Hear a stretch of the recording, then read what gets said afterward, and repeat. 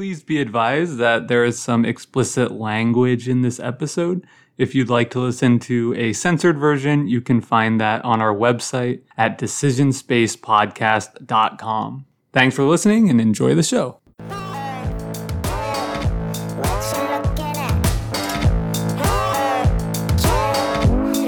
Talking back. Welcome to Decision Space, the only show to take place right here in the space between the turns in your favorite games. I'm Brendan Hansen. I'm Jake Friedman. And I'm your guest, T. Nguyen. And this is the podcast about decisions in games.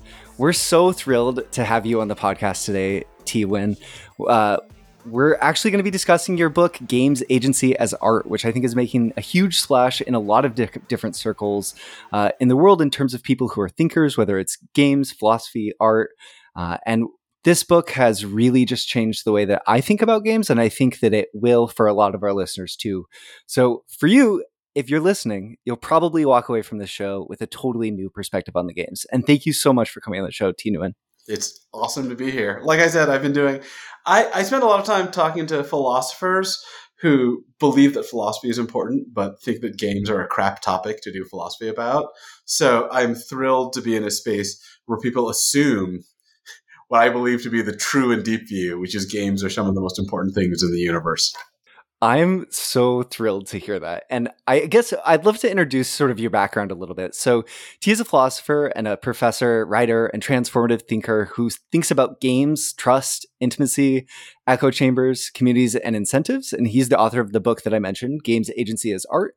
It's phenomenal, published by Oxford University Press in 2020. And we're going to discuss a lot of the ideas that are grappled with in that book over the course of the show. But I also think, in light of what you just said, I want to remark you're also a Reiner Knizia fan, which yes. I'm a huge Knizia fan. So reading that in the book just made me very, very happy. In fact, and we're going to get to this, but the deepest thought in the book is, I wouldn't say stolen because I cite him, but taken directly from Reiner Knizia. I'd been paralyzed for a year trying to understand things. And then I listened to a talk with Reiner Knizia. And unsurprisingly, for those of you that have been exposed to his design genius, he just lays out the essence of Heart of Games in a couple lines. And I was just like, oh my God. That text was so brilliant that listeners who've listened to a previous episode of ours on objectives will know that it actually inspired a whole nother episode and caused this other shift in how I think about objectives in games, period. I think that's the line you're referring to, right? Yeah. That objectives are the game for all intents and purposes. That if you change the objective of chess, it's a completely different game. And awesome. I think that maybe we should we'll talk about some of the core ideas of Games Agency as Art, just at the outset, so we can make sure we all have this shared understanding, listeners and us, of some of the core ideas and then we'll just grapple with interesting questions, talk about games, and I think try to peel back some of the layers and maybe, like you said, really delve into game-focused things. So I will introduce the topic really briefly and then maybe throw things over to you to tell me that I am not handling it as deftly as I could be. But I think in my eyes, the core idea of the book is that games are a unique form of art, and in the way that paintings are a form of art that manipulate what we can see, and music is the art of manipulating what we can hear, games are the art of manipulating what we do, so they're the art of agency, the art of what we do and what we can do and what we should do, and they let us do many things. Yeah, I mean, the whole place the book came from was, so I was teaching some philosophy of art classes, and I wanted to do a case study. And the first time I tried to do a case study, it was about whether comic books were an art form, and that failed utterly because none of my students could even wrap their heads around why anyone would deny that. And so it's just who would debate this? But the second time I taught a class on whether video games were art. I mean, that was the central case study. And interestingly, that gripped my students. All of them play games, but the question of whether they were art really mattered. And so I ended up reading a bunch of stuff about the philosophy and the theory of art. And what you see over and over again is his attempt to assimilate games to older forms of media that are more respected. So people will say things like games tell stories, games are fictions, games create world, game tellers are storytellers, games are a special kind of movie. And I'm not saying that games don't tell stories. They definitely do. And I'm not saying it's not great when they tell stories, but I'm saying that's not all there is to games. And I just remember, so this debate has been held at a few different places in, the world about games, in the academic world about games, and the cultural discussion about games. Even outside of academia, I think you see this all the time. You see, I think even now, every year, there are blog posts and magazine articles saying games are great because they tell stories, and we're essentially story-based people. Games are great when they tell narratives. And one of the interesting things to me was I ended up reading a ton of stuff in this space, and the stuff would carefully concentrate on story arcs, scripts, character, all the stuff you know from your English class. And I would find whole books that would never talk about skill or choice or decisions. And it drove me fucking nuts. And in particular, what it looked like, it was so different from, at the same time, I was spending a lot of time on Board Game Geek, and reading things I thought were really insightful about the relationship of mechanics to games. I was reading tons of designer diaries and dev blogs, and I also got really excited. We can talk about this more, but there was this incredible website on for a while, a forum called The Forge, where a lot of indie tabletop role-playing, like a lot of the people that are now kind of the ruling geniuses of indie tabletop role-playing game, started like talking about like what wasn't working for them mechanically about Dungeons and Dragons and trying to push that forward. And all this like incredibly detailed discussion of how you manipulate rules to create particular experiences of decision. This idea that the core of games was about interesting choices. This just wouldn't show up in all this academic discussion and all this cultural discussion.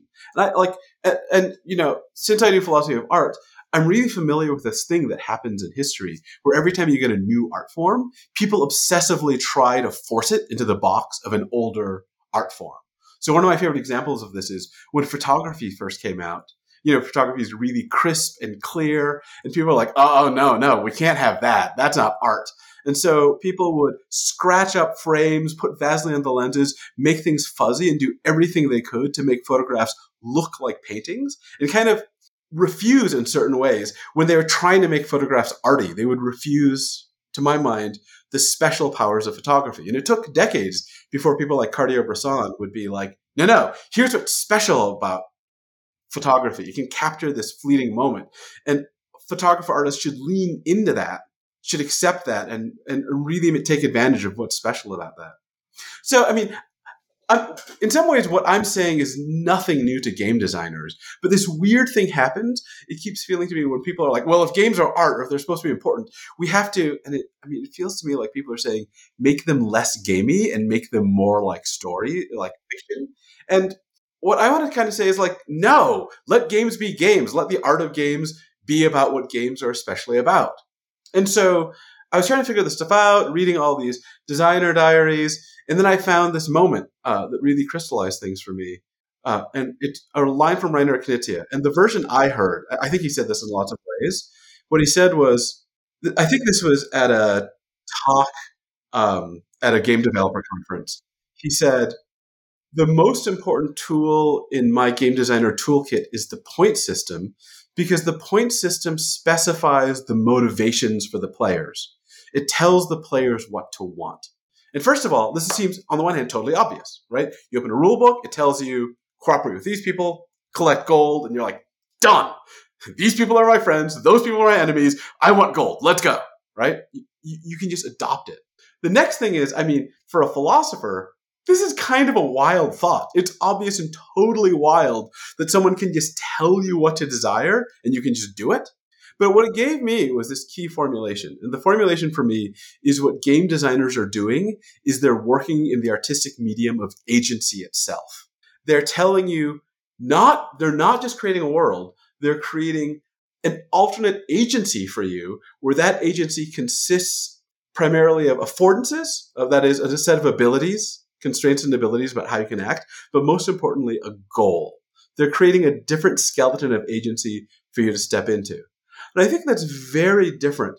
The way that specifies action is very different from the way, say, a yoga teacher tells you what to do. They just tell you the action to take.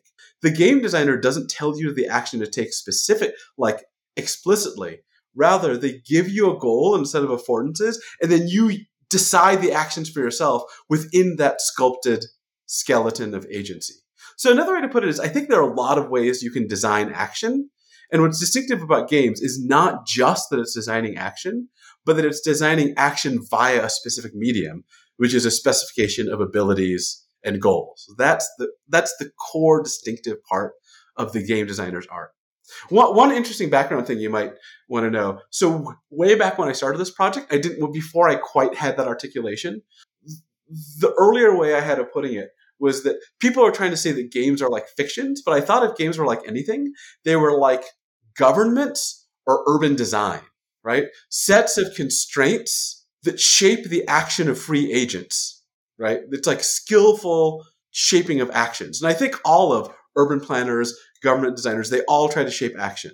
But the Knizia thing revealed to me this big difference. One thing about typically urban planners and governments is they don't get to tell the people what the people want.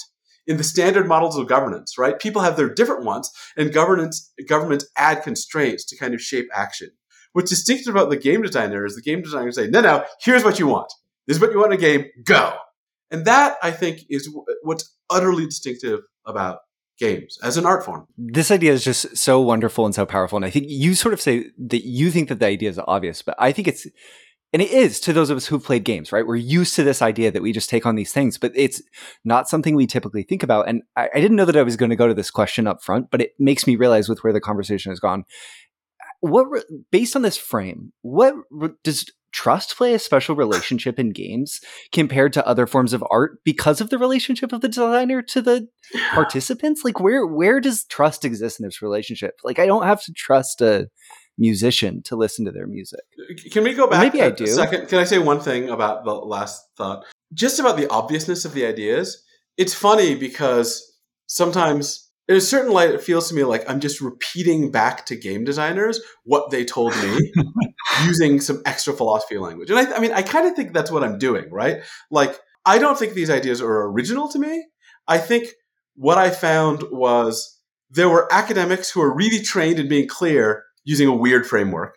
And then there are game designers and game players who were on this topic. They're all clearly talking about this stuff. But I think without kind of a background in aesthetic theory, which made the discussion kind of vague. So I feel like the thing that I'm doing is I'm soaking up all these like designer diaries and conversations between game designers and players and being like, hold on. I'm also the philosopher that knows about the philosophy of art. So I can translate this into like slightly clearer language and say it back to you with like, I'm just going to make up a terminology for you. And I think like the thing that's been most exciting to me is I've been giving these talks and I've had game designers and game players come up to me. And what they say that I have cherished the most is, you've given me the words to clearly say what I've always felt. And that's what I wanted. Like, I don't think like if I described games and game designers were like, that's a radical theory, but I have no idea what the fuck you're talking about, I think I would have failed.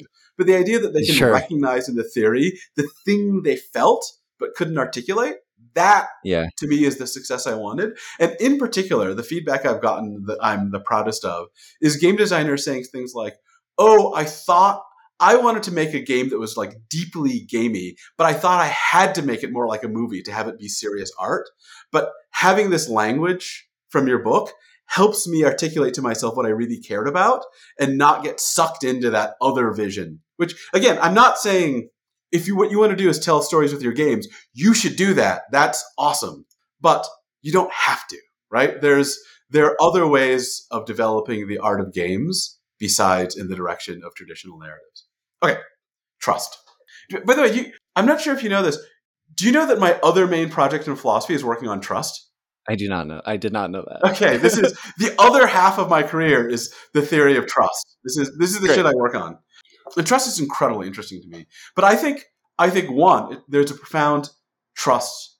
There's a profound act of trust when you play a game because you're literally shaping your agency along the lines that someone else delineated. The one thing I disagree with you about is I don't think that's special to games. I think there's a profound trust in any relationship we have with art, especially art we take intensely. And that's pan art. I actually wrote a paper about this called Trust and Sincerity in Art. And I think one of the things you do is, it's not, the simplest thing is you devote time and energy, a lot of time and energy, especially if the art is difficult in any way. And that takes a lot of trust, right? Like, I don't need to trust like Marvel. I mean, I can just sit down and watch that in a plane. But if I'm going to pay intense attention to like a Kubrick movie, right? If I'm going to try to like unlock what's going on behind a George O'Keeffe painting, which takes like focus, that requires buy-in. I have to trust that it's worth it. But more than that, I think like all experiences of art are these experiences where you open yourself and you make yourself vulnerable. So one of my favorite philosophers, Annette Beyer, who really started the modern conversation about trust, she's a feminist epistemologist who was really interested in how she thought the mostly male-dominated world of ethics and philosophy managed to have an entire century or two of talking about ethics without ever mentioning the notion of trust. Anyway, she thinks that the heart of what trust is making yourself vulnerable. It's entrusting somebody with something in you and exposing yourself. And often you get a lot out of that, right? But it is putting something in somebody else's hands. And I think with a lot of art, we're literally making our soul vulnerable, right? You read an emotional book and you're opening yourself up, right? If it's a manipulative, cruel, it's going to fuck with you. It'll make you feel bad feelings. And it might, I think most, for example, fictions can transform you emotionally. Read a lot of like Nazi propaganda and you're going to turn into a worse person, right? So I think there is this profound act of trust and vulnerability whenever we engage openly and sensitively with any artwork. And I think with narratives, a lot of that is identifying with a character, letting yourself feel their emotions, letting yourself get sucked into that world, right? And with games, it's opening up your agency, taking on this alternate agency, going all in and like getting absorbed in this desire set that somebody else made and getting emotionally involved. And if it's a good game, that's awesome. And if it's this like crappy, addictive piece of crap, you're going to be fucked. I mean, if you ever want to think about how vulnerable you are in games, I'm never allowed to play any version of the computer game Civilization ever again. Yeah, there is a vulnerability that I have to close off, because the last time I did that and I opened myself up to it, it took like 8 months of my life and it just like gulped them and like, it was gone. Maybe this would be a really good chime. I've been thinking about since reading another idea in the book, which is this paradigm of these different modes of play, striving play and achievement play, which are really important to sort of the core argument that you build about reasons why we might play games. And you sort of lay out that the achievement player plays games because the sole value for them in playing games comes through winning. And the striving player plays games for the challenge. And in playing games for the challenge of game playing, they take on, right? The goal of a game is still to win, and they have to take on that goal while playing the game. But what they get out of it isn't just the fact that they won. They get something else out of it. Let me modify the way you put that slightly. Thank you. Because I'm a little worried about centering challenge, because I think it's really important that some games are awesome because they're easy. And that's crucial. There's another part of philosophy that thinks about this stuff in the philosophy of sport. And one of the problems I've always had with the philosophy of sport, which is a really interesting area, is they tend to center excellence, achievement, and victory. And I think those theories can't handle, for me, stupid, silly games like drinking games, party games. And it's so crucial for me that any theory of games understands the value of stupid fucking drinking games. Yeah.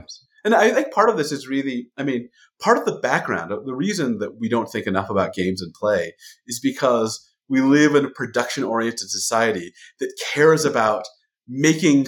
So it's really easy for a production-oriented society to pick out and elevate the games by which we gain more skills. But I think that in some ways, the most radical part of game playing is the stuff that embraces stupidity and ease, which is very radically different from games that make you a more skillful programmer or whatever. Anyway, so let me answer your question. So here's the theory.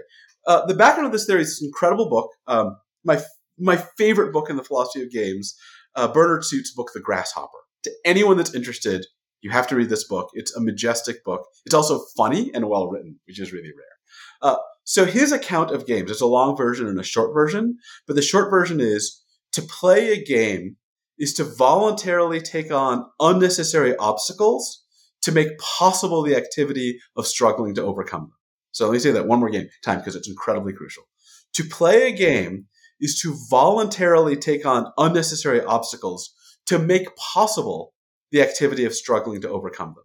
So, I mean, a lot of people notice immediately like, oh, they're obstacles, you're struggling, and you're taking them on voluntarily.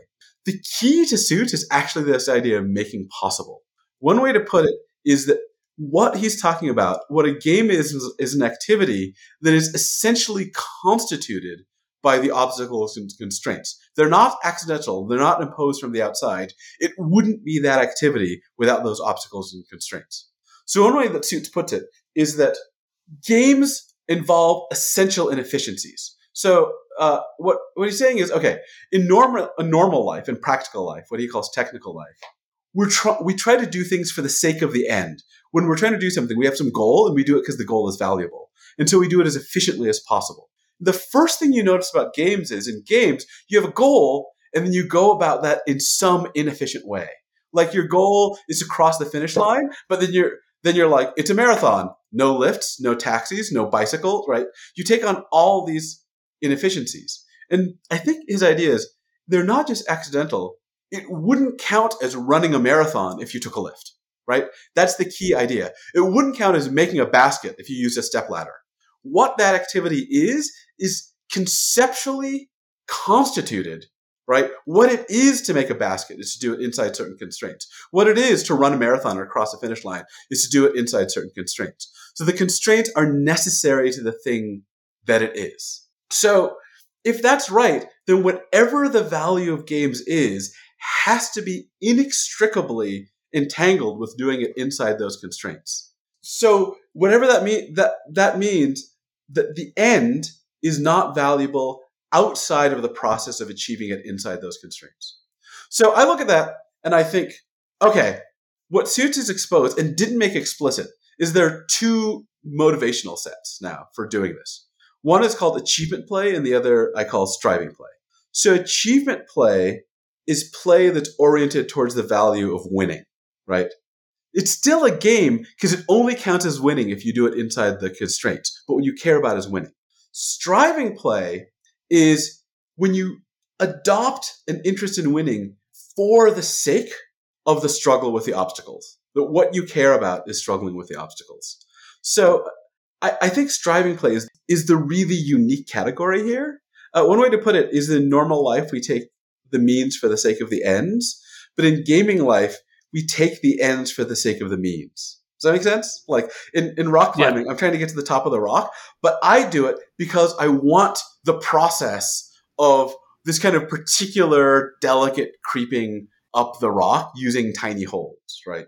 Also important, so maybe tell me again if it's too technical. This is the stuff I care about in philosophy. A lot of people confuse the idea of achievement play and striving play with this other distinction between intrinsic and extrinsic value. So intrinsic value is that something is valuable in itself, and extrinsic value is it's valuable because it leads to something else. And people want to say like, oh, achievement play is extrinsic and striving play is intrinsic. No. Okay, they're skewed. So this is I'm being super philosophy here. But these are skewed concepts, and you can show it in the following way. You can be an extrinsic achievement player. That is, you're interested in what follows from winning, like money or status or glory. You only get the money if you win at the game, but you care about is the money. You're an extrinsic achievement player. You can be an intrinsic achievement player. You just want to win. You don't care what happens afterwards. You just want the win.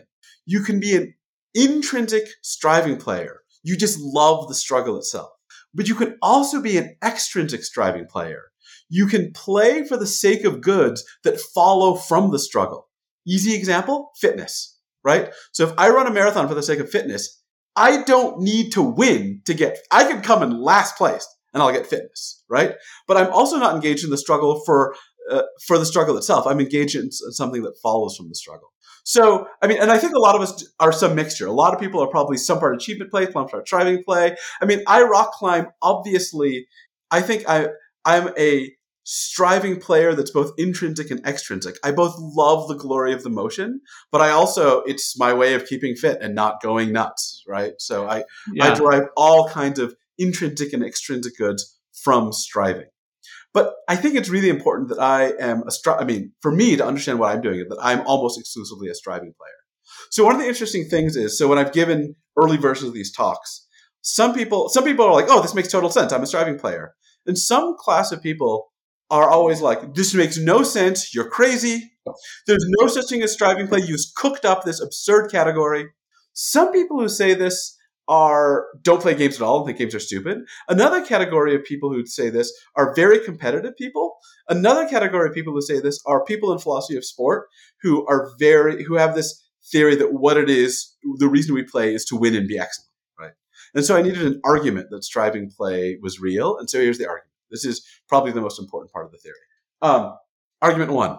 Sometimes, even though in order to have fun in a game, I have to try really hard to win during the game, outside the game, I make moves in my life that make it less likely that I'm going to win. Here's an example. So my wife and I play tons of games, right? We're actually very different in skill. She's a chemist. I'm a teacher. She's incredibly good at anything that involves geometry and spatial manipulation. I'm honestly good at anything that involves social deception and lying to people and manipulating their motives. And so a lot of games, one of us is really good and the other isn't, but sometimes we find a game where we're perfectly matched. Typically, I think a lot of good Euro game design involves playing to different skill sets. So in a really good one of these, like, we'll be really well matched and it'll be awesome. And then at night on Board Game Geek, I will find a strategy guide. And I know my wife doesn't read strategy guides. And I know if I read it, I'm just going to win. So if I'm an achievement player, there's only one rational thing to do. Read the strategy guide, win, because winning's the point, right? But in these cases, I don't read the strategy guide because I don't want to actually win. What I want is a delicious struggle where we're evenly balanced. To have that delicious struggle, I have to absorb myself in an interest in winning temporarily during the game. But we can tell that I don't actually care about winning cosmically because I don't read the fucking strategy guide. And I don't think I'm irrational to do so, which means that striving play is a real category. That's argument one. One more argument, and then I'll stop. This is the key part of the theory. So here's the other argument. Consider the category of stupid games. This is P.S. my term. This is my contribution to philosophy, the technical account of stupid games. So a stupid game is a game where one, the fun part is failing, but two, you have to try to win to have fun. So examples are like Twister and a lot of drinking games, right? Twister isn't funny if you fall on purpose. It's funny as a failure, and it only is really a failure if you're actually trying. So to play stupid games, you have to be capable of this really weird motivational thing where you think to yourself, oh, I want to fail. That'll be fun. That's what I want. Okay, now I have to actually try to win. So another way to put it is that we have to be able to temporarily make ourselves absorbed in the winning, even if that's not what we actually care about. And I think stupid games really illustrate the reality of striving play. Yeah. I loved so much seeing stupid games, drinking games referenced in this philosophy book on games. And I think I'm a huge enthusiast for that type of thing. And again, I think it was an example of where your book kind of gave me language to understand, like, why are these games both so fun and also, incredibly delicate? Like if you're at a party and maybe somebody's not really understanding what's happening and they're like being silly and like not doing the rhyme game right on purpose, and it's failing. Yeah. One of the interesting things I don't think I fully understand is games that require a kind of having the right spirit. So I think some games aren't like this. So like chess, who cares what your spirit is? Play hard for whatever reason, it'll work. But like a lot of party games and drinking games, I think also a lot of tabletop role-playing games are much more delicate. They require people to be in the right spirit. If you're not, so with Twister, if you're not trying at all, it's not going to be fun. But if you're way too competitive, it's not going to be fun. Right. Like whatever the right balance is this peculiar in-between space of being pretty oriented to the win, but not completely an asshole. And I think cultivating that spirit, like the right playful attachment to the end, is this like really complex skill that a lot of us have learned. And I think it's actually like this incredible social and internal achievement that we neglect. One of the interesting things I found when I was researching games is you can literally find like 20,000 articles on the meaning of the narrative in games. And I could find like 3 articles on drinking games. And I'm like, wait, but It feels like the heart of play is closer to drinking games. This is just like really resonating with me. And we did a whole episode on like irrational actors in games. That might be interesting as sort of a follow-up to this kind of discussion. We didn't have this same language as we discussed it, but, talking about like all the different types of people you could have at your table in a game and like why it can sort of break that magical circle. And it could even be somebody who's trying to like maximize the fun of everybody else at the table of, in the board game example, right? Where they are, okay, I could really like wipe this person out now. And maybe I should tactically to best advance my position, but like, I want everyone to have fun. And like that type of thing too, can like fundamentally break that experience for everyone, even through this effort of maximizing fun. Yeah. I mean, I think first of all, one of the interesting things to me is how different games have a different fragility to this. So background thing, the designer of Magic the Gathering, the whole design team, has for a long time specified that there are several different player types who have very different motives for play, and Magic the Gathering should always be good for all these player types.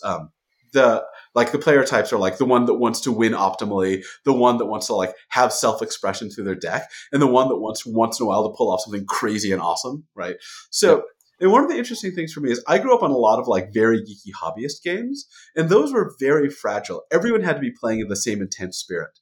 And I think a lot of modern Euro games were designed for families, and they're designed so that some of the people are taking it seriously, some of the people don't really have an idea from what's going on, and some people are just fucking around. They can stand up to that. And I think that's a design achievement. It also limits you from having certain kinds of play.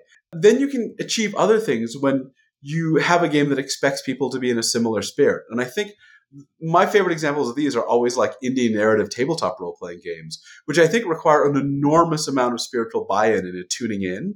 And if there's one person at the table that's kind of like mocking the process, it's dead for everyone. But if you can all get everyone in the same place, then you get this like incredible, creative, magical space. But different games are differently robust in different ways. The other thing you said that's super interesting to me is about one of the most interesting things in games for me is that some games have the structure where, so there's this concept in philosophy called a self-effacing end. And a self-effacing end is an end that can't be pursued directly. So Aristotle introduced this concept with the idea of happy. If you were just like, I'm going to try to be happy, you would have no idea how to achieve it, right? People get happy when they have some other end. Like he thought like gaining knowledge or helping society or like just winning at sports. And you get happiness by pursuing this other end. My favorite example of this is relaxation. It's really hard to relax directly. It's like the curious thing about relaxation is if you just sit here being like, relax, damn it, you're going to fail. But for a lot of us, the way we relax is I try really hard to climb a fucking piece of rock and I devote myself to this brutally, gruelingly hard physical activity that's hard. And afterwards, I'm relaxed. And there's this odd thing where, not always, but I think a lot of games, the spirit is self-effacing. Like, some games are fun and you can get there by trying to have fun, but other games, especially very competitive games, you have fun by everyone trying really hard to beat the crap out of everyone else. And if you don't understand that that's the spirit of that game, and you try to have fun by helping other people have fun, people aren't going to have fun because the spirit of diplomacy is total Machiavellian assholishness, and it doesn't work unless people are there. So 2 questions. One, striving play and achievement play aren't necessarily mutually exclusive, right? You could be okay, great. Okay. Settled an argument in our Discord. Thank you so much. Yeah. Number 2, it almost seems like poker is fun and I also get money. Right. Right, exactly. And you would be a better poker player potentially if you're a striving player who also wants to win. Yeah. I think that could be true in like sports as well. And I'm like a big sports enthusiast, both in terms of like playing recreationally, watching on TV. So I loved seeing the sections of your book where you kind of talk about that. And I think, one philosophy, I heard this from an Ultimate Frisbee team captain. And he said, like, you don't have fun because you win because you're having fun. I've always took that to be both like, you have fun in the right, the striving sense, I guess, right? Like you're trying hard, you're okay, but also it feels like when I'm playing games like sports with my team and everybody's having a good time out there, like we also achieve the better results. Yeah, I mean, they're like two paradoxes next to each other. One is some games, it's only fun if you're trying really hard to win. If you're not trying to win, there's just nothing, like, it's not gripping. Sure. That's one side of the paradox. And the other is there are definitely cases where you do better at winning if you forget about your desire to win and just lose. So the best advice I ever got in trying to rock climb, was a friend of mine was like, my friend Sherwood said, who's a beautiful climber, said, stop worrying so much about getting through the climb and just enjoy the movement. And it turns out that enjoying the movement, what I think happens is when you enjoy the movement, you pay more profound attention to how your body feels. And climbing is a sport where the more attention you have to how your body feels, the better you're going to do, because you have better understanding of exactly where your body is. So you have these two weird loops that are really interesting. Yeah. I know you're not like a sports psychologist, but I definitely, just for my take, I think there's something to that, right? If you think about like running a marathon, right? If you're like right foot, left foot, right foot, left foot, like the whole way, and thinking about like trying to like perfect your stride, you're probably likely not going to achieve the same level of success as if you're able to kind of like let that go and just like get into the zone, or whatever other kind of terminology people use, like a flow state with it. So I think also one of the interesting things about games is because the win state is so binary, you get better feedback for getting into the flow state. So, I mean, one of the most interesting things, so I do yoga, and one of the most interesting things about yoga I read was, I think it's from a yoga writer named Godfrey Devereaux. And what he said was, I could never do seated meditation because when my mind wandered, nothing would stop it. But when I'm trying to do yoga and I'm in a precarious position, when my mind wanders, I fall over and I notice that my mind has wandered. Same thing happened to me with rock climbing. Rock climbing has a binary victory condition, a binary signal of success. And one of my problems is, one of the reasons I like rock climbing is my mind is often lost in philosophy and it's hard to shut up. And rock climbing demands a certain focus. And if your mind wanders during a hard rock climb, you fall off the rock. And like that, like amplification of failure makes it actually easier to tune in to the right mental state, which is like this, there's this real, I mean, I think the relationship between being obsessed with the victory condition and being lost in the flow state is really interesting. And you can't just say, oh, don't pay attention to the victory condition, just go for the flow state. Because we know that it's easier to achieve flow state in games where the victory condition is really explicit. Do you think, sort of reading through this, it made me realize that culturally, it feels like in a lot of ways, the default mode of play, I don't know if that's the language that you're comfortable with, for board games is striving play. That when I go and have a game night with my friends, we're all coming to that table in a lot of ways more invested in the striving aspects of that experience than we are in the achievement, right? No, I mean, I think it's going to be super variable from context. I do think you're right that in our context, in our society, most board game nights are understood as for striving play. And people that depart too much from that ruin the mood. But I also think that like there are other contexts. So the Olympics, I think like if I fly across the country to a Magic the Gathering tournament, right? Yeah. Those are contexts for achievement play. But I also think it's really like, I mean, I also think these things are really variable. I think there are a lot of games where some of the players can be achievement players and some of the players can be, I can go to a Magic the Gathering tournament as a striving player that really likes intense absorbed games and go up against achievement players, and we'll do fine as long as we have the same amount of absorption. But I think that you're right in the current board gaming context. There's a certain limitation for a lot of us on how much competitiveness will allow, specifically because we all know we're in it for some kind of, the goal is a kind of striving play for some kind of social joy. I think this idea of striving play has like, it kind of opened my eyes to something I've observed for a long time in the tiny sphere of like hobby board game influencers, where it seems like these people that take on this like influencer role, for lack of a better term, will often talk about how much they lose games. And it's always kind of like made me wonder like what's going on with that. And I think now after reading your book, it's almost like some kind of like a virtue signal that they're a striving player. That seems right to me. And I think a related thing, I just realized recently, I have to correct this in public, but I realized I actually sort of stole one of the main articulations from a book I read 20 years before I wrote this book. And when I reread it, I was like, crap, here's where I got the idea from. Better cite that really soon. It's John Gierach. He's a fly fishing author.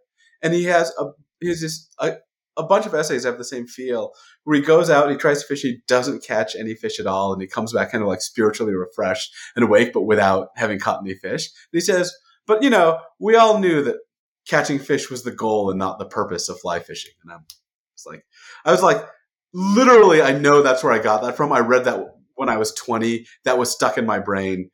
Anyway, but I think there's a thing, I find the same thing in the fly fishing literature. So fly fishing is interesting because it is not the most efficient way to catch fish. You're way off better fishing with bait, right? Fishing with a floating fake insect made with feathers is stupid and hard if your goal is to efficiently catch fish, right? It's definitely a game. But you'll often see fly fishers, like in the literature, there are lots and lots of stories of someone having total failure and in the end still like appreciating the experience. I think that's also signaling quite overtly that you're a striving player. I'm just having another like epiphany here, and this is like, I love games. I've always loved games, and I grew up in a family that did not play any games, but my dad is like a huge fisherman. So I'm just going to bring this back to him and be like, aha, you are a game player after all, Dad. It was fishing the whole time. Yeah, I mean, so Suits always says like, we don't realize certain things are games because we're so used to them that we forget what the constraints are, but they're really easy to expose, right? Like, what are the constraints in fishing as we do it? You don't use a net or dynamite. I mean, if you want to catch fish, use a fucking net, right? Like, what's this stupid thing of using like a single baited hook and waiting for something to eat it? Like, get the biggest net you can find. There's also like in fishing itself. So it's funny, like in fly fishing, there's this war right now. This will sound incredibly arcane, but like the old mode, one of the older modes of fly fishing is called dry fly fishing. You fish only with a little floating insect that floats on the top.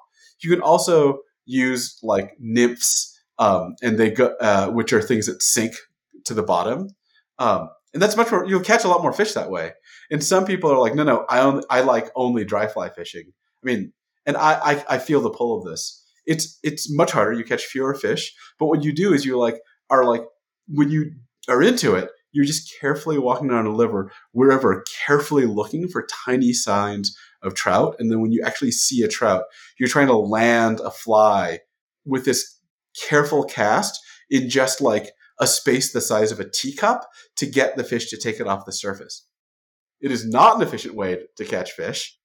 It creates an incredibly aesthetically interesting and rich activity, and it's obviously a game. Dry fly fishers are the 18xxers of board gaming, confirmed. 100%. It is the most arcane and stupid and difficult.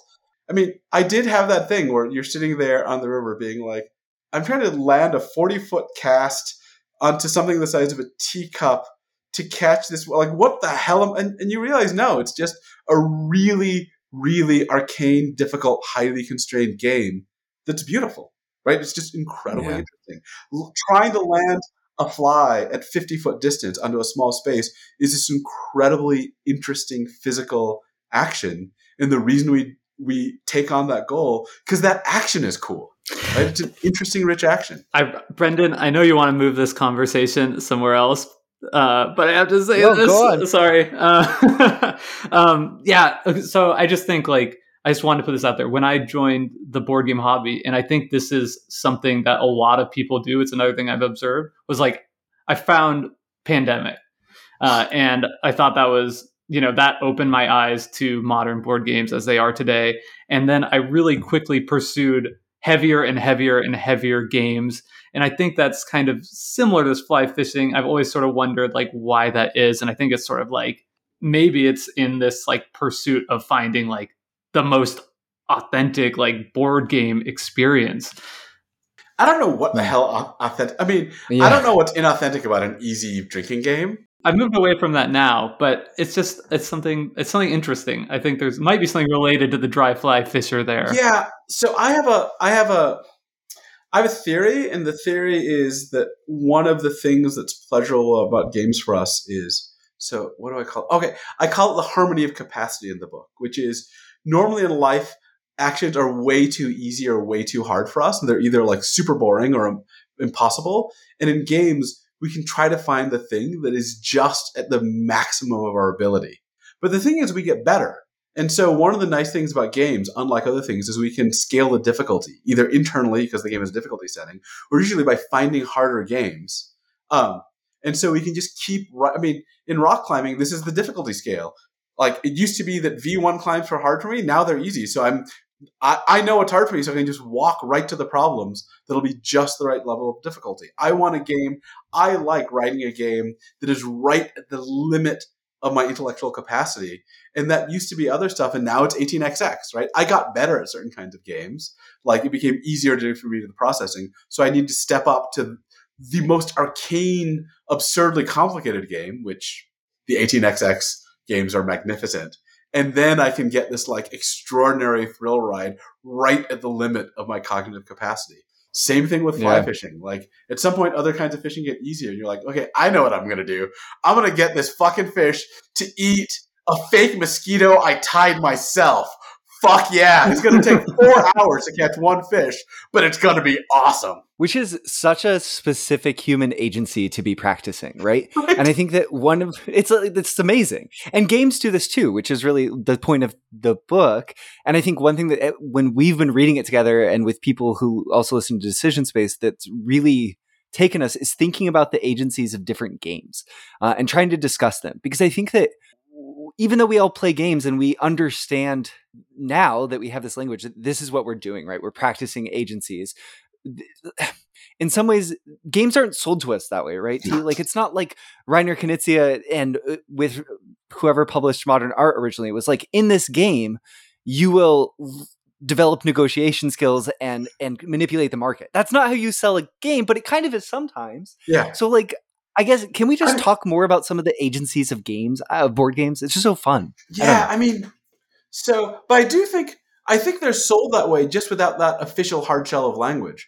Like, the way you sell games, you're like, oh, this is a really interesting market manipulation game. Or, oh, this is a game, this is like a total absorption in instinctive, like, so there's a iOS game I love called Super Hexagon, which is this very twitch intense fast game, and the way they sell is it's like a game of total absorption and twitch reflexes. That's just a description of a mode of agency, right? So I do think a lot of, not all of, but a lot of the way people describe games and sell them when they're talking about the mechanics and the actions do look like just descriptions of a particular kind of agency and why it's awesome. Like, oh, this is going to make you totally absorbed in twitch reactions to like a maze shooting towards you. That's a description of a mode of agency, right? Sure. But yeah, so the thing I think, the thing in the book you're referencing. So one of the things the wildest part of the book that I thought I was going to catch the most shit for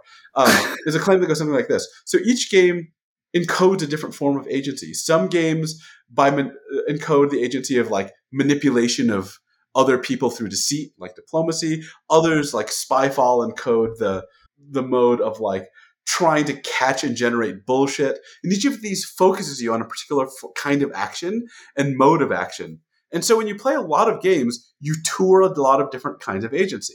So one way to put it, the TED Talk slogan is, games are a library of agencies, right? Different libraries have use recording mediums to capture ideas, stories, images, and games capture agencies. And so when you play them, the way that games make us more free and autonomous is they let us explore, instead of like ideas or arguments or stories, they let us explore different modes of being an agent. Okay, one of the reasons I play very few AAA computer games right now, and the reason is because I find they keep upping the graphics, but I find them agentially boring. They're just exploring the same agential mechanics over and over again. Like, I'm going to collect a bunch of shit and grind my character. And I can't make fun of this too much. The amount of my youth that I spent like playing every single BioWare RPG game, like to death is, but I feel like, the reason I'm much more excited these days by a lot of indie video games, but especially the Euro board gaming scene and the indie tabletop role-playing scene,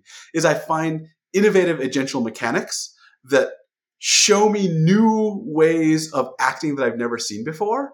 And then I buy a new AAA video game and I'm like, this is the same agency that I've been in 2 billion times before with slightly better, with a more elaborate like library of shit to collect. Sorry, rant over. No, I think that's what really has drawn Jake and I to board games too, is the opportunity to experience different types of agencies, like over and over again. That's what's so exciting about opening a new board game, is it's a totally new way to experience agency. And I think in doing the show, we've developed this language, T, to look at games and think about how their decision spaces change over time. So, right, some games, their decision spaces grow as you play. The longer you play, the more decisions you get to make. Engine building games. Other games, they shrink and they wane over the course of play, right? Like trick-taking games, you're constantly having fewer options and your agency is diminishing. So if games are the agency of art, do you think they're key way that as humans we just get to practice gaining and losing agency? Yes. Something that's like a core part of life, but yes. It's hard. 100%. So I have to be okay. Let me put issue one warning, because I wish I'd said something in the book, because there's the most common way I've been misinterpreted. The most common misinterpretation is people think that games are good when they give you more agency. So games with limited agency are worse, and games with lots of options are better. I don't think that at all. I think games manipulate agency, and there are some games that are incredible expanded agencies, and there are some games that are like haiku in agency, where what's amazing is their minimality. This is why I love Knizia so much. I think he's a genius of minimal agency games, right? I think that Knizia, so two of my favorite games I feel are like maximalist and minimalist agency. Go is like super agentially complicated. You can do all kinds of things. Limit Poker is one of the most minimalized agency games, right? It's interesting because of how much you need to do with like almost no options. And so many of my favorite Knizia games, like Ra, which is like a incredible design. Ra has the most tiny agency so if you don't know Ra, it's like this bidding game, and you're basically building the size of your options. Are basically every turn you either add to the pile of things on auction, or you call an auction on it. That's pretty much it.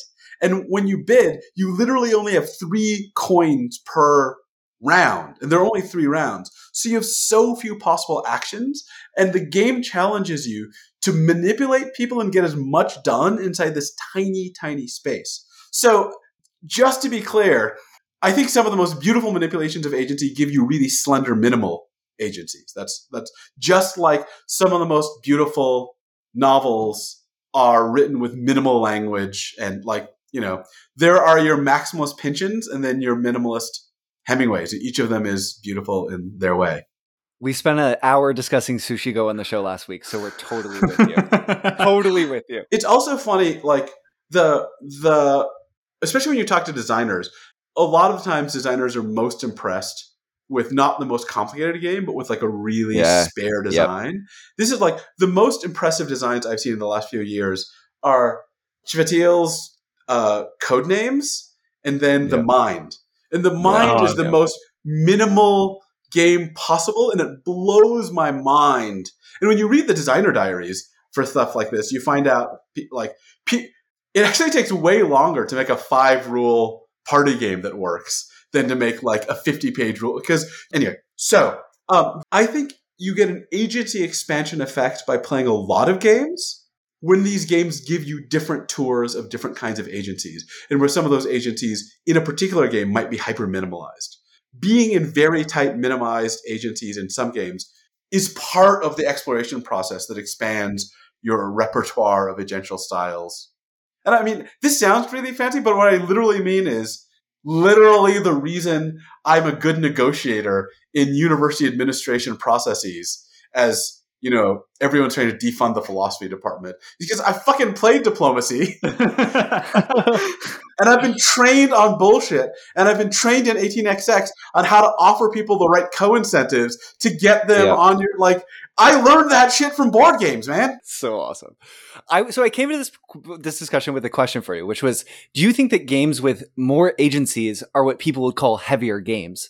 And I feel like from the conversation that we just had with the mind, it's not quite that. There's more to it than that, right? Like the mind is there's not a ton of agency that you practice, and it is a lighter game, but there's so much depth in the agency of I have to know exactly when to play this one card. I don't know. What are your thoughts on that?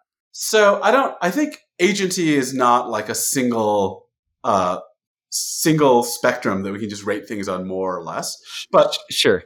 I do think that there's not quite a direct correlation between heaviness and lightness and more or less agency. And here's what I mean. I think there's a lot of heavy games right now that have very restricted agencies. And I think a lot of this. So a lot of the U Rosenberg heavy, the current Euro style of there's not a single name for it, but I think of it as getting resources to convert resources, to get resources, to buy more resource converters, to get more resources, to buy more resource converters. They're heavy in the sense that they require a huge amount of calculation. But I think 18xx is a game with a huge amount of agential space and is very calculative, where a lot of modern Euro games in the Terra Mystica U Rosenberg space are very calculative and heavy, but have very limited agencies and look more like Knizia designs with limited agencies, but with more number crunching. And at the same time, I think a lot of really light, fun, especially tabletop role-playing games that are quite creative and just have a few rules, are really agentially expansive. You can do a crap ton of things in them because it just has this huge open palette for you to do junk with. So one thing, one of our kind of contributions to board game discussion was we kind of were thinking about theme, and we thought of three types. That theme can really be broken into three types. You've got like the environmental theme, kind of like the painted on theming, like the mechanics. Do those thematically fit with what you're doing? And then we have this third terminology, which we called and got a ton of flack for, decisional theming, which is like, do the decisions in the game that you're actually making feel like, and now I'm thinking the terms like feel like an agent.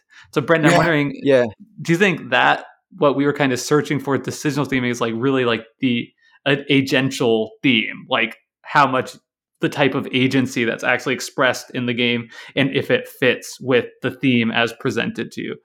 Yeah, I think so. And I think what's so interesting is so many people are drawn to different types of theming.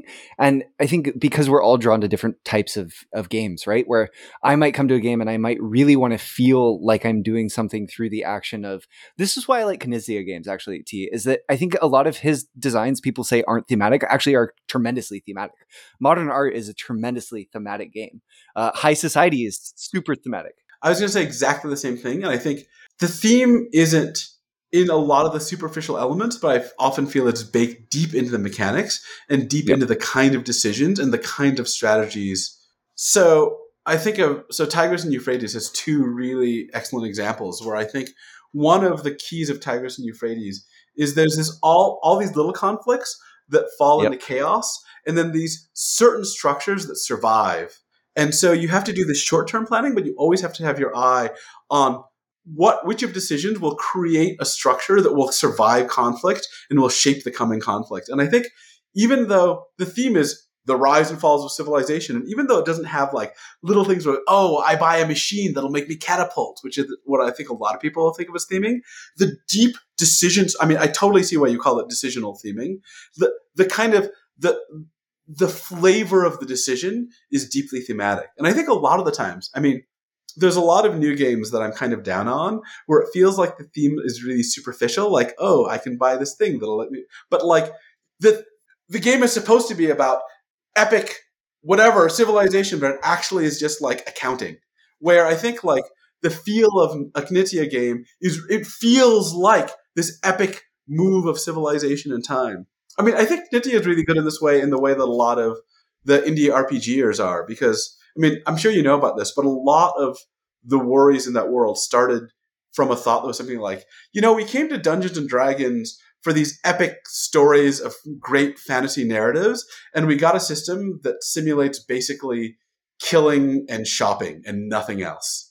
And I know that D&D has gotten better, though a lot of the ways it's gotten better is by cherry picking the ideas of the indie people that were its critics. But what you see there are these in that indie world is these incredible mechanics that create deeply that feel. Okay, can I talk about the coolest mechanic that I've been obsessed with lately? Yes. Please. Have any of you played John Harper's game Blades in the Dark? No. Oh Also my no. God, this game is good. Okay, so here, are you ready for like the most thematic mechanic ever? Okay, it's a role-playing game. It's set in some steampunk, demon riddle, magical Victorian world, blah, blah, blah. Wizards and great generals and heroes, you don't play them. You play the cons and thieves who are going to do jobs on them. And this is how the game works. So your team decides, okay, we're going to break into this wizard's vault and like fucking take his magic diamonds, whatever. So your players are going to plan their heist. Sorry, your characters are going to plan their heist for a month, but the players don't. The game skips over the month of planning and skips you straight to the break-in. It gives you 10 stamina points. And as you're running your job, when you run into trouble, you spend your stamina to have flashbacks where you play out retroactively what you did in the past to prepare for this very moment. So cool. So that's awesome. So it auto-generates this kind of like Ocean's 11-y theme. And then it adds the coolest inventory mechanic I've seen that's very in line with this. So you decide whether you're light, medium, or heavy equipped, which is how visibly geared up you are. But you don't decide what you're taking ahead of time. Light is you get 3 slots. Medium is you get 5 slots. Heavy is you get 7 slots. There's a list of what type of things your character type could have brought. And then as you go through, you check off your boxes to have brought that grappling hook, right?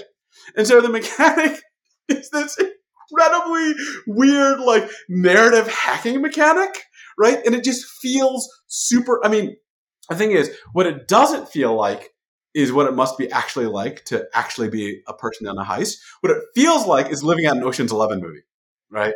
And it does so spectacularly because of that mechanical innovation that creates this particular kind of emergent play, and because of the kind of decisions it shapes, right? It ends up feeling super gamey in this really interesting way. I mean, it's such a different decision space to, in D&D, decide what to bring along before the action, before you fit your encumbrance limit, versus being in this thing where you have like, well, I've got 5 slots, I'm falling through the air, gonna use 3 of them to brought along a grappling hook.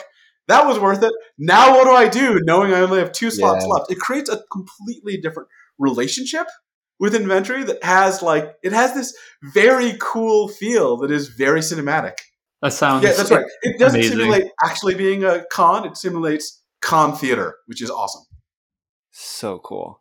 And the waning decision space, creating that tension as you're running out, struggling to... Oh, it's so good. Yeah, and it's very gamey. Like, it creates this tension because you don't get this tension in D&D about what you had brought along. But if you have a limited number of inventory slots and a limited number of stamina points to have these flashbacks, I mean, the way that makes the game is, if you have 10 stamina points to have flashbacks, you're basically invincible until you run out. And so you start to dole them out, and you start to like dole out your inventory slots in this very delightfully gamey way. It's just delicious. So I want to be consider your time. We've been talking for a little over an hour now. I know that we could talk for hours and have an amazing time doing that. But I wonder if we should maybe start wrapping up here. And of course, T, it's been amazing talking with you, and you'd be welcome back on our show anytime. If you want to come talk about Knizia with us, we are 100% down. I can talk about Knizia infinitely. Do you have a last question? Do you want to finish up? Do you have a last thing? I would love to ask you, in addition to the Grasshopper, do you have any book recommendations for sort of, you give in the book, or no, in a talk I listened to, you gave a recommendation of games for non-game players. Can you give us a recommendation of like philosophy books for game players? I've got some off the wall ones. So this is for people interested in games, but this is stuff from outside what's explicitly about games. So my favorite book in the game space is Suits is the Grasshopper. Yeah.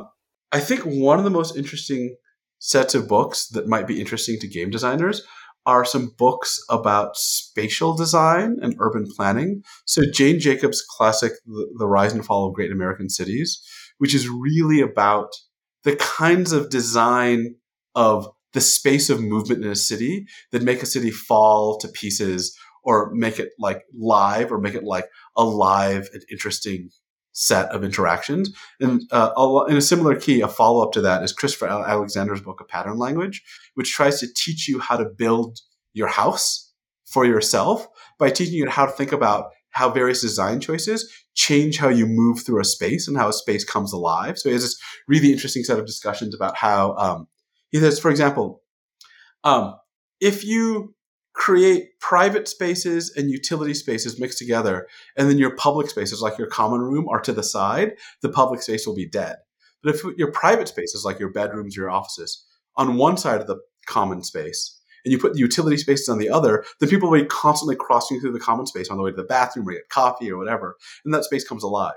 So this is along the theme of the idea that games are close kin to city design and spatial design. It's about subtle changes in the constraints of our physical space that change how we interact, how we move. It's about how space conditions agency. And I think that's really interesting if you're interested in game design. I teach those texts in my tech and design ethics class, and students who think that we're talking about, games and algorithms go nuts. They love this stuff. The Jane Jacobs in particular is one of my favorite books. On the side of the terrifying, if you're worried like I am about the over gamification of the rest of life, I can really recommend. So one book to read is Wendy Esplin and Michael Sauter's Engines of Anxiety, which is about how the law school rankings transform legal educational culture completely in the way that everyone gets obsessed with those metrics. But the key book that unlocks a huge amount of the space for me is James Scott's Seeing Like a State, which is a classic in the humanities, which I think you all would love. It's about the bad gamification of everything. But the way to put it is Scott thinks that large-scale states, and by states he means both corporations and governments, can only see the parts of the world that they can measure in ways that can be processed through a large-scale bureaucracy. So states can only see the parts of the world that can be readily measured in the form of some institutional metric, which, as we know, misses out on a large part of life. And then he says, so states, in order to become more effective, have a motive to transform the world to make it more easily countable and legible in bureaucratically processable terms. So this is the dark side of points. Harrowing. That sounds amazing. And also, I just want to take a moment to plug your book. I think I was a little bit intimidated coming to it to be picking up a philosophy book. It's outside of my normal reading patterns of mystery novels and such, but I found it really accessible, really entertaining, and I thoroughly enjoyed it. And I think it's just an easy recommend for games agency as art if you're somebody who's enjoyed the kind of discussions that we have on this podcast. And I think you'll find it's even more approachable than you think it is. At least I did. And we've only kind of started to scratch the surface too in this conversation on the ways that it's changed how I think about games. So thank you so much for that. Can you tell me, I'm super interested, especially since I end up mostly talking to philosophers. Can you tell me a few ways in which it's changed your thinking about games? I'm just really curious. Yeah, I think it's made me really clearly reflect on my motivations for playing games and even just critically engage with why certain games make me feel what they make me feel. It's one thing I think you've given me really specific language that I'm going to keep thinking about for years. When I sit down, the section on the Matt Gertz game on, why am I blanking the game right now? Imperialism 2030, about how the agency of that game is about manipulating states, not succeeding in wars. It's about profiteering off of war. And I think that it's made me realize, well, one, the whole objectives conversation completely blew open how I think about objectives in games and led me to thinking about different types of objectives and how those make us feel. But also too, just how the agencies of specific games impact how I'm specifically interacting with games and interacting with each other in a way that I don't think that without thinking about them as agencies made me realize was happening, right? The whole way that I play. Have you played Babylonia, the new Knizia game? Oh yeah, it's fucking awesome. It's oh my gosh, it's so good. And playing Babylonia made me realize why that game makes my wife and I feel incredible things when we play it, sometimes incredibly positive things and sometimes incredibly negative things. And using your lens, I think, has made me realize why. And it's that Knizia just tells you to like get at each other's throats and like choke each other's everything that you're going to do. And I'm doing such a sloppy job of trying to answer your question. By the way, but in detail, I think Knizia has some games where the heart of the game is spotting what other people are about to do and blocking them. And the most effective blocker is who efficiently moves a little bit. It's hard to move forward and easy to block. And so action involves like various kinds of choking other people's opportunities away from them. And I think it's a very specific mode of agency that he's really good at. And some people love it. And for some people, it's just a miserable experience of like bad Brazilian jiu-jitsu and just suffocation. I love it. But he does that, right? He absolutely. Yeah, check out part 1 of our Tigris and Euphrates episode for more on that. I guess with that, T, thank you so much for your time. This has been such a fantastic conversation, and we're so lucky to have you on the show. And just thank you. T, before you leave though, do you want to plug your Twitter or anything? Sweet. You can buy my book, Games Agency is Art, because it'll make me happy. It might make you happy. I don't know. If you want to follow more of my work, my website is objectionable.net. And there are links there to free versions of every paper I've ever written. And I'm on Twitter at adhoc, that is ADD_HAWK. And I talk about games and teaching philosophy a lot there. And goes viral talking about Wordle and not grading and lots of other really interesting stuff. And you should definitely follow T on Twitter because it's going to be a lovely ride. And you can find Decision Space in all the ways you typically can find it. But we'll be back next week with another episode that is a game deep dive. And thank you so much for listening to Decision Space.